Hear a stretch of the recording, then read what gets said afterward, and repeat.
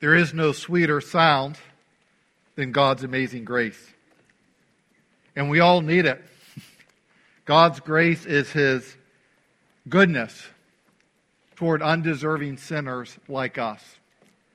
And we all stand in need of His grace, for all have sinned and fall short of God's glorious standard, and are justified freely by His grace as a gift through the redemption that is in Christ Jesus. And we have gathered today as brothers and sisters in Christ to praise His glorious name. So that as we continue our time of worship, I invite you to turn with me to the first chapter of 1 Timothy. The New Testament book of 1 Timothy. It's on page 932 in your pew Bible. Please follow along as I read this portion of God's holy word. 1 Timothy 1, verses 1 to 11. Paul, an apostle of Christ Jesus, by command of God our Savior and of Christ Jesus our hope, to Timothy, my true child in the faith, grace, mercy, and peace from God the Father and Christ Jesus our Lord. As I urged you when I was going to Macedonia, remain at Ephesus, so that you may charge certain persons not to teach any different doctrine, nor to devote themselves to myths and endless genealogies which promote speculations rather than the stewardship from God that is by faith. The aim of our charge is love, that issues from a pure heart and a good conscience and a sincere faith. Certain persons, by swerving from these, have wandered away into vain discussion, desiring to be teachers of the law without understanding either what they are saying or the things about which they make confident assertions. Now we know that the law is good if one uses it lawfully, understanding this, that the law is not laid down for the just, but for the lawless and disobedient, for the ungodly and sinners, for the unholy and profane, for those who strike their fathers and mothers, for murderers, the sexually immoral, men who practice homosexuality, enslavers, liars, perjurers, and whatever else is contrary to sound doctrine, in accordance with the gospel of the glory of the blessed God with which I have been entrusted. This is the word of the Lord. And this is the same gospel that we preach today. In verses 3 to 7, Paul tells Timothy, in essence, to guard the gospel. And we studied those verses last week. The gospel is the good news that God saves sinners through the redeeming work of His Son, Jesus Christ, who died for our sins according to the Scriptures, was buried and raised again the third day according to the Scriptures to make us right with God. That is the good news of the gospel. And Paul tells Timothy in verse 5 that the gospel, the preached word, creates in us, by faith, a pure heart, a good conscience, and a sincere faith, all of which produce love. Love is the driving force, the compelling motive of the Christian life. It is the goal of all biblical instruction. But that goal is missed if God's word is mishandled. A misuse of the Scriptures leads only to meaningless talk at best, and eventually to something far worse because it draws people away from the glorious gospel. This was a problem in the church at Ephesus. Certain persons wanted to be known as teachers of the law, but they had no clue what they were talking about. They were mishandling God's word. They were not only ignorant, but they were arrogant, because even though they didn't know what they were talking about, they were still making these dogmatic assertions. And Paul tells Timothy to tell them to stop it. Away with the human speculation and get back to God's revelation. And that is the great need of the church today. And the Holy Spirit tells us to do the same. If we are going to guard the gospel, we must understand how it relates to the law. And that's what the Holy Spirit, speaking through the Apostle Paul, addresses in verses 8 to 11. I hope that you have your Bibles with you. If not, I invite you to use the Pew Bible. I think it's very important that we pay close attention to the Scriptures. Verse 8 says, "Now we know that the law is good if one uses it lawfully." When Paul says we know that the law is good, he's writing to Timothy. This was nothing new to Timothy. Paul wasn't telling Timothy something new. Both Paul and Timothy, as ministers of the gospel, knew the benefits of the law when it's used properly as God intended. And according to Scripture, the law has essentially two main purposes: to reveal sin and to restrain evildoers. Paul talks about both purposes of the law in his book to the Romans, especially the first purpose, to reveal sin. The law shows us how we have disobeyed God and deserve to be punished as a result. And that's bad news. The good news is that Jesus Christ kept the law perfectly on behalf of everyone who would ever trust in Him for salvation. He took the punishment for our sin. He lived a life of perfect obedience to God. And after He died as an atoning sacrifice for us, He rose victoriously from the grave, showing that He was superior over the law of sin and death. The law does not save us. We could try to be as good as we possibly could, and so many people live that way today. They think if the good in their life outweighs the bad, then somehow, some way, perhaps, maybe, God will let them into heaven. But the Bible says that without holiness, no one will see the Lord. We all fall short of God's standard, and the only way that we can be accepted by God is through His beloved Son, who loved us and gave Himself for us, who lived a life of perfect obedience in our place. It is through faith in Christ alone that we are saved. Romans 8:3 says that God has done what the law, weakened by the flesh, could not do. That God demonstrated, He showed, He expressed His love toward us in that while we were still sinners, Christ died for us. So the law isn't bad. The law is good, and Paul reiterates that here. He says the same thing in the book of Romans. The law isn't bad. The law is good. We're the ones that are bad. And the law reveals our sin and our condemned state before God. The God who is above us and the God who is against us. But the gospel reveals the grace of God toward us. The God who is not only above us, but the God who is for us. He is the God who is with us. That's what Emmanuel means. Emmanuel, God with us. And this package of salvation includes the gift of the Holy Spirit, who lives in us and gives us the desire and even the capacity to please God as His beloved children. He creates in us, again, as Paul says in verse 5, a pure heart, a good conscience, and a sincere, unhypocritical faith. And those internal gospel components that are produced in us through the Holy Spirit's work of conversion, all these things produce love. Love for God, love for neighbor. And as John Piper said, love is the grateful response. It is the overflow of our joy in God that gladly meets the needs of others. And it's one of the surest indications that we have truly been born again by the Spirit of God. So the first purpose of the law is to reveal our sin so that we in desperation are driven to Jesus Christ for salvation. But there's a second purpose to the law. It not only reveals sin, but it also restrains evildoers. And this is the issue that I believe Paul is addressing in verses 8 to 10 of 1 Timothy 1. And he presents it by way of a contrast. Look again at verse 8 through the first part of verse 9.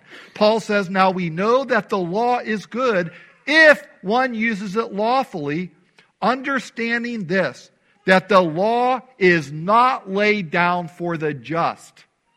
And that phrase "for the just" appears in the emphatic position. Paul saying it's not laid down for the just. And the just, according to this context, are those who have been transformed by God's grace.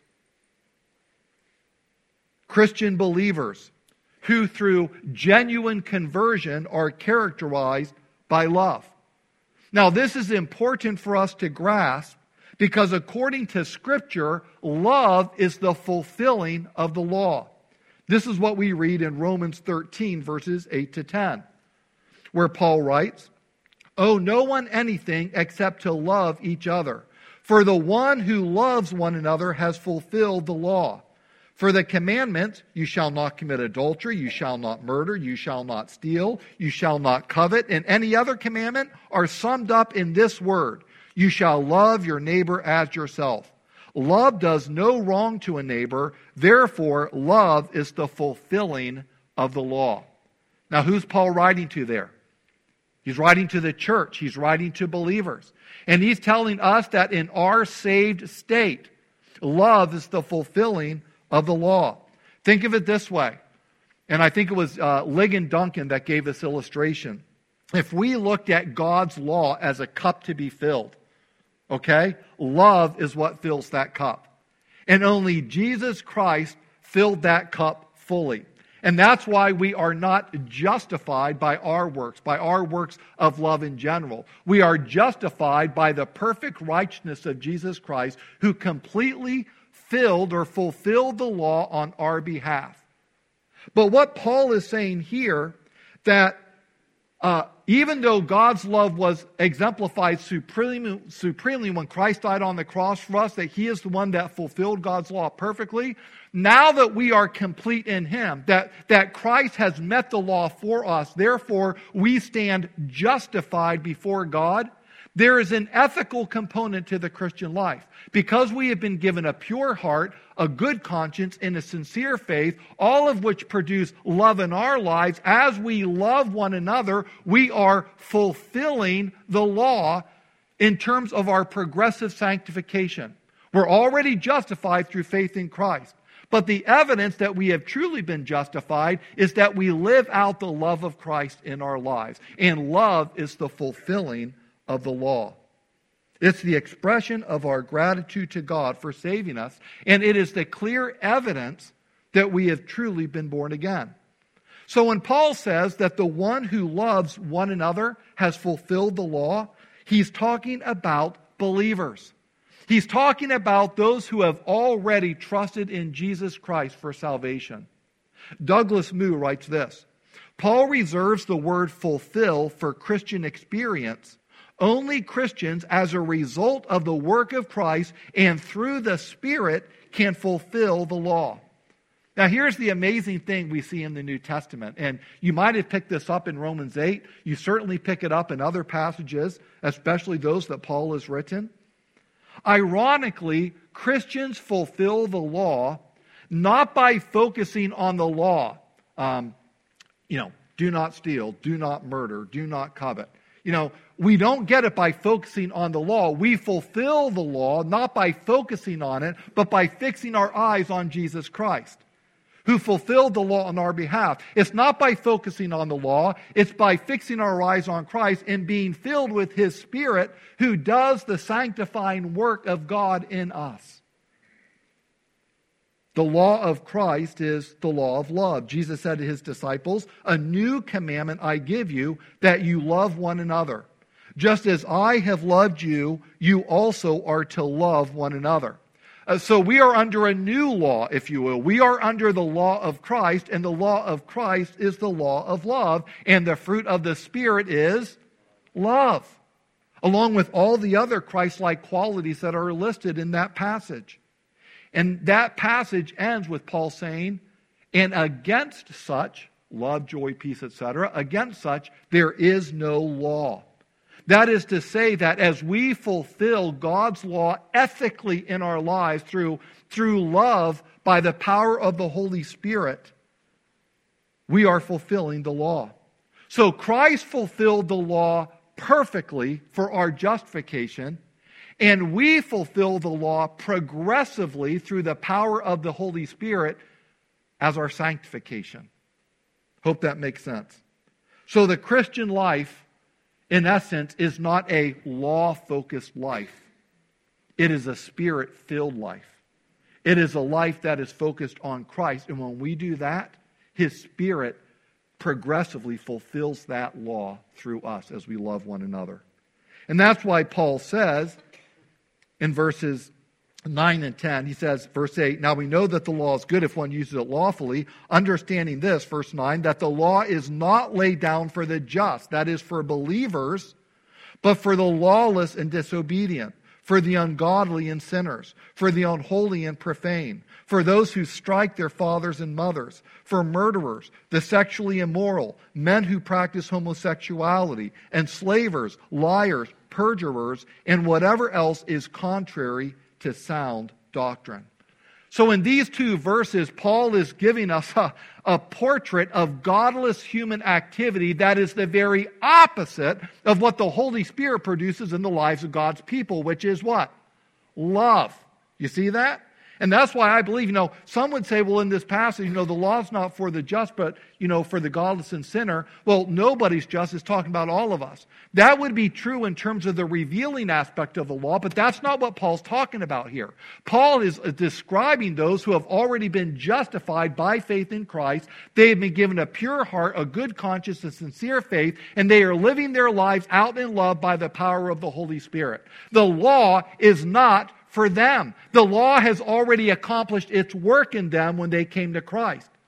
So Paul is talking about here about the restraining influence of the law that is so desperately needed in society because evildoers run rampant. There are people that are constantly breaking the law of God. We could say that the vices listed here don't fill the cup of God's law. They actually fill the cup of God's wrath. Because evildoers commit the very things that the law of God, summed up in the Ten Commandments, expressly forbids. In fact, this list actually follows the same sequence as the Decalogue. It begins with general offenses against God and then moves towards specific crimes against fellow human beings. Let's look first at offenses against God. Again, please look at the text. Transgressors are described in verse 9 as lawless and disobedient. That is to say, they ignore, they disregard God's law, and they rebel against His authority by disobeying God's express commands. They are ungodly and sinners, which is to say they have no reverence for God, and they do constantly what displeases Him. They are unholy and profane, which means that they have no regard for what is sacred, most evidently God's name, which they blaspheme, abuse, and take in vain constantly. This defiance toward God, which is their greatest offense, because against Him and Him only we have sinned, first and foremost. This defiance toward God expresses itself in crimes that are perpetrated against their fellow human beings. And that's what Paul goes on to list next. Paul says the law is laid down, look, for those who strike their fathers and their mothers. This is a gross violation of the fifth commandment, right? The first four commandments show our relationship to God, beginning with the fifth commandment, how we relate to our fellow human beings. And the Bible says we're to do what to our parents? We are to honor our father and our mother. And this is a gross violation of the fifth commandment. That means striking your father and your mother. And the term there can actually even mean to kill your father and your mother. He says that the law is laid down for those who strike their fathers and mothers. Secondly, the law is given for murderers, a clear violation of the sixth commandment, thou shalt not murder. Next, the law is laid down for the sexually immoral, men who practice homosexuality. So this is a violation of the seventh commandment, you shall not commit adultery. Paul lists the sexually immoral in general, but then he gives a specific gross violation in particular, men who practice homosexuality. Sexual immorality includes any kind of sexual activity outside of the covenant of marriage. So this would include premarital sexual activity, what a lot of times people today call casual sex or hooking up. It would include prostitution, certainly. It would include cohabitation, that even if you're somewhat dedicated to some individual that you're living with or dating exclusively, but you're having sex, but you have not entered into the covenant of marriage, that is sexual immorality in the eyes of God. It also includes sex by married persons with someone else who is not their spouse.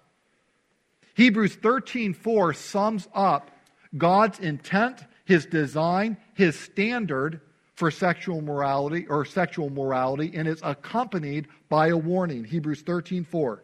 Marriage should be honored by all and the marriage bed kept pure, for God will judge the adulterer and all the sexually immoral.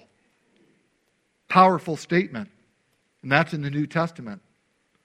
And then Paul shares a subcategory of this, a subcategory of the sexually immoral, men who practice homosexuality. This is one behavior among many that marks those who have never been transformed by the grace of God. Turn over, if you would, to 1 Corinthians chapter 6. 1 Corinthians chapter 6, it's the one other passage in the New Testament that uses this specific term for homosexuality, men who practice homosexuality. 1 Corinthians 6, verses 9 to 11. Paul says, "Or do you not know that the unrighteous will not inherit the kingdom of God? Do not be deceived. Neither the sexually immoral, nor idolaters, nor adulterers, nor men who practice homosexuality, nor thieves, nor the greedy, nor drunkards, nor revilers, nor swindlers will inherit the kingdom of God. And such were some of you. But you were washed, you were sanctified, you were justified in the name of the Lord Jesus Christ and by the Spirit of our God." Praise God, there is forgiveness for all sins, including homosexual actions, including drunkenness, including all forms of sexual immorality, including gossip, including slander. There is forgiveness for all these sins, but only for those who have been washed, who have been sanctified, who have been justified by the Lord Jesus Christ and by the Spirit of our God. And that same Spirit produces in God's people what? Verse 5, a pure heart, a good conscience, and a sincere, unhypocritical faith that issues forth love. So the Holy Spirit redirects our desires from gratifying self to glorifying God. And as we do that, we are fulfilling the law. Not because there's this list of rules that we have to fulfill, but because the gospel accomplishes in us and through us what the law, because of the weakness of our flesh, could never do. Love is the fulfilling of the law. Next on the list of evildoers in 1 Timothy 1:10 are enslavers. Other translations say slave traders or kidnappers. This is the worst kind of stealing, which includes all form of human trafficking. It's a horrific violation of the 8th commandment, you shall not steal. Next, liars and perjurers. A clear violation of the 9th commandment, you shall not bear false witness against your neighbor. And then we have the catch-all phrase next. And whatever else is contrary to sound doctrine. That's the catch-all statement. Everything else is contrary to false doctrine. Now you might notice that Paul, in the general descriptions at the start of these verses, lists offenses against God, which covers commandments 1 through 4. Then he goes to commandment 5, 6, 7, 8, 9. But he omits the 10th commandment, which is, you shall not covet. And it's only a guess, but I suppose that the reason that Paul left this out is because covet is something, it's really a sinful attitude, right? That would be very difficult, if not impossible, to punish in society. Right? It's an attitude of the heart that really isn't expressed in action until you steal something, or you sleep with someone else, or you kill somebody because you don't have what they have. So it's those outward actions that reveal our covetousness, but covetousness itself is a sinful attitude that cannot be punished by civil law. And that's why I think the restraining purpose of the law is what Paul is emphasizing here. He does the same thing in Romans 13, where Paul says that if you don't want to live in fear of the authorities, do what's right. But if you do wrong, be afraid, because they don't bear the sword in vain. They are God's servants who carry out God's wrath against wrongdoers. Can you imagine how chaotic, horrific, and corrupt this world would be without the rule of law? Just imagine. No laws, nobody to enforce those laws. Imagine what this world would be like. About a decade ago, a movie came out that depicted such a scenario. It was a horror film about a future dystopian America which observes an annual event known as the Purge, in which all crime, including murder, is legalized or decriminalized for a 12-hour period. Just 12 hours. You can do whatever you want. There is no crime. Everything is legal. I'm not suggesting that you watch the film. But there has been an attempt to depict just a smidgen of what that might be like in the neighborhoods of America if such a 12-hour period would ever be allowed. And I would submit to you that our imagination is sufficient enough for envisioning such a horrific nightmare. A key purpose of the law is to restrain evildoers through the fear of punishment.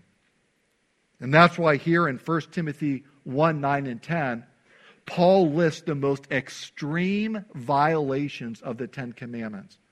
I think Phil Ryken makes a really good point here in his commentary. He notes this, and I quote, "He condemns not shoplifting, but kidnapping, not lust, but perverse sexual acts, not white lies, but perjury," and so forth.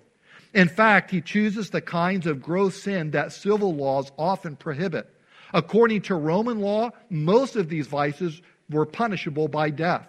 The law has a serious purpose in restraining wicked behavior.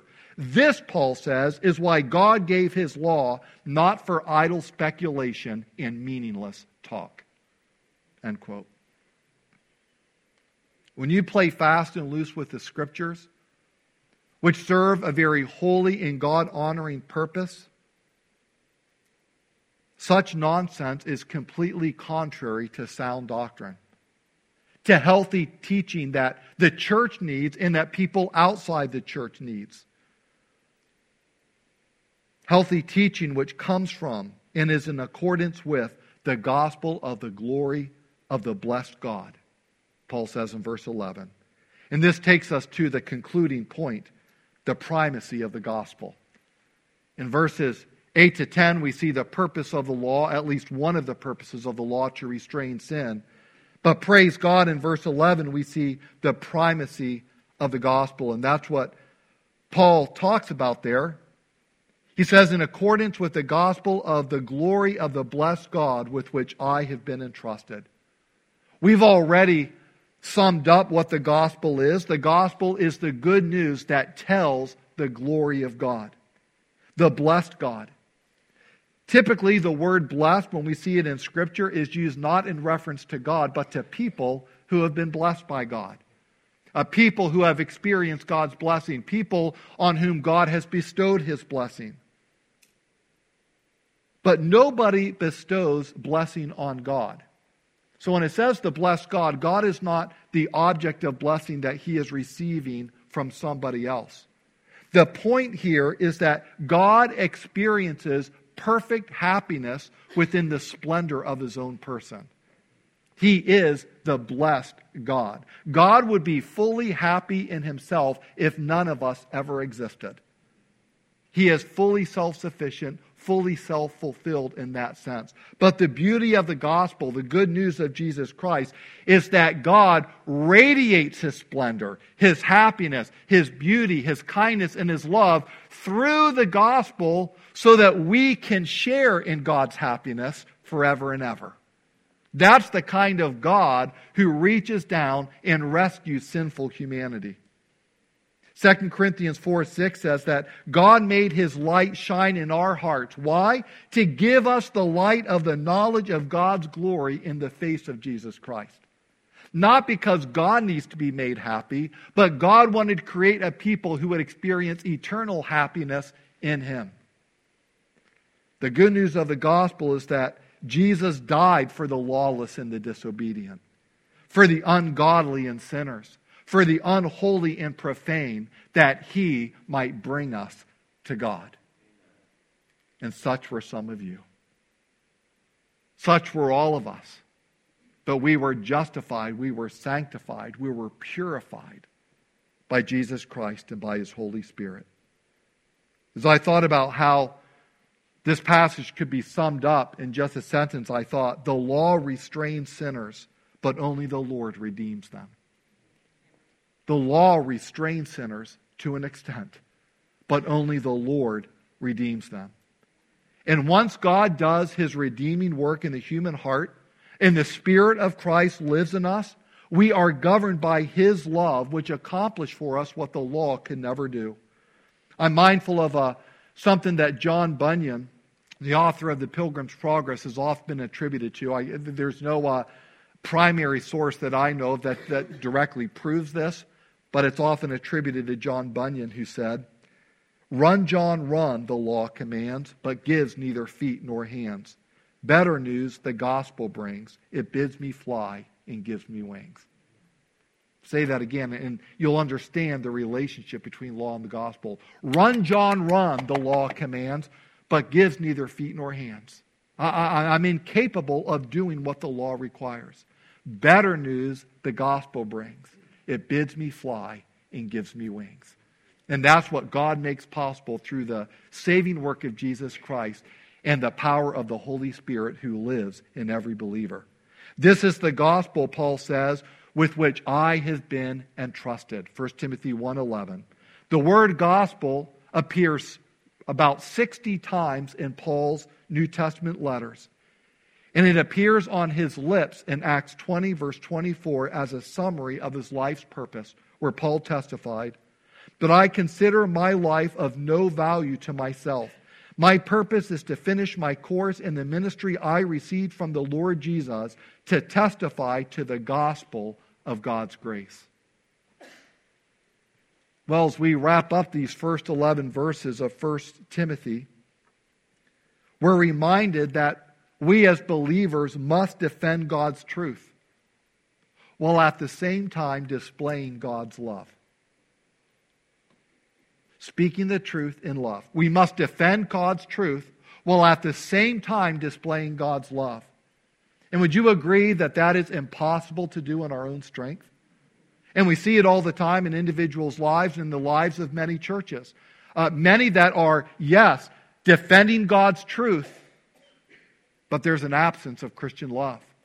And there are other churches and Christian individuals that they're big on love. It's love, love, love. But it's a love that is devoid of God's truth, and they've abandoned the true gospel, the true word of Jesus Christ. But when you see a church that defends God's word and displays God's love, and those two qualities are fused together, then you know that God is at work. Because no human being could ever do both at the same time to the glory of God. When defending God's truth and displaying God's love are fused together, we know that it's a gracious work of the one true God who uses that union of love and truth to bring more and more sinners to a saving knowledge of Himself. And that gospel has been entrusted to us. So let us go forth and tell the good news of salvation to all creation. Let's pray. Father, I pray that this brief look at these few verses in 1 Timothy would give us a greater understanding of what you have saved us from and what you have saved us to. Father, we know that the law is good, but there is nothing good in us except what you, by your grace, produced through the justifying work of Jesus Christ and the sanctifying influence of your Holy Spirit. Help us to continue to dig into these things and to grow in our walk with you, that we might please you in all respects, that our love may be the fulfilling of the law, and that we might introduce more men and women, boys and girls, to Jesus Christ, in whose name we pray. Amen.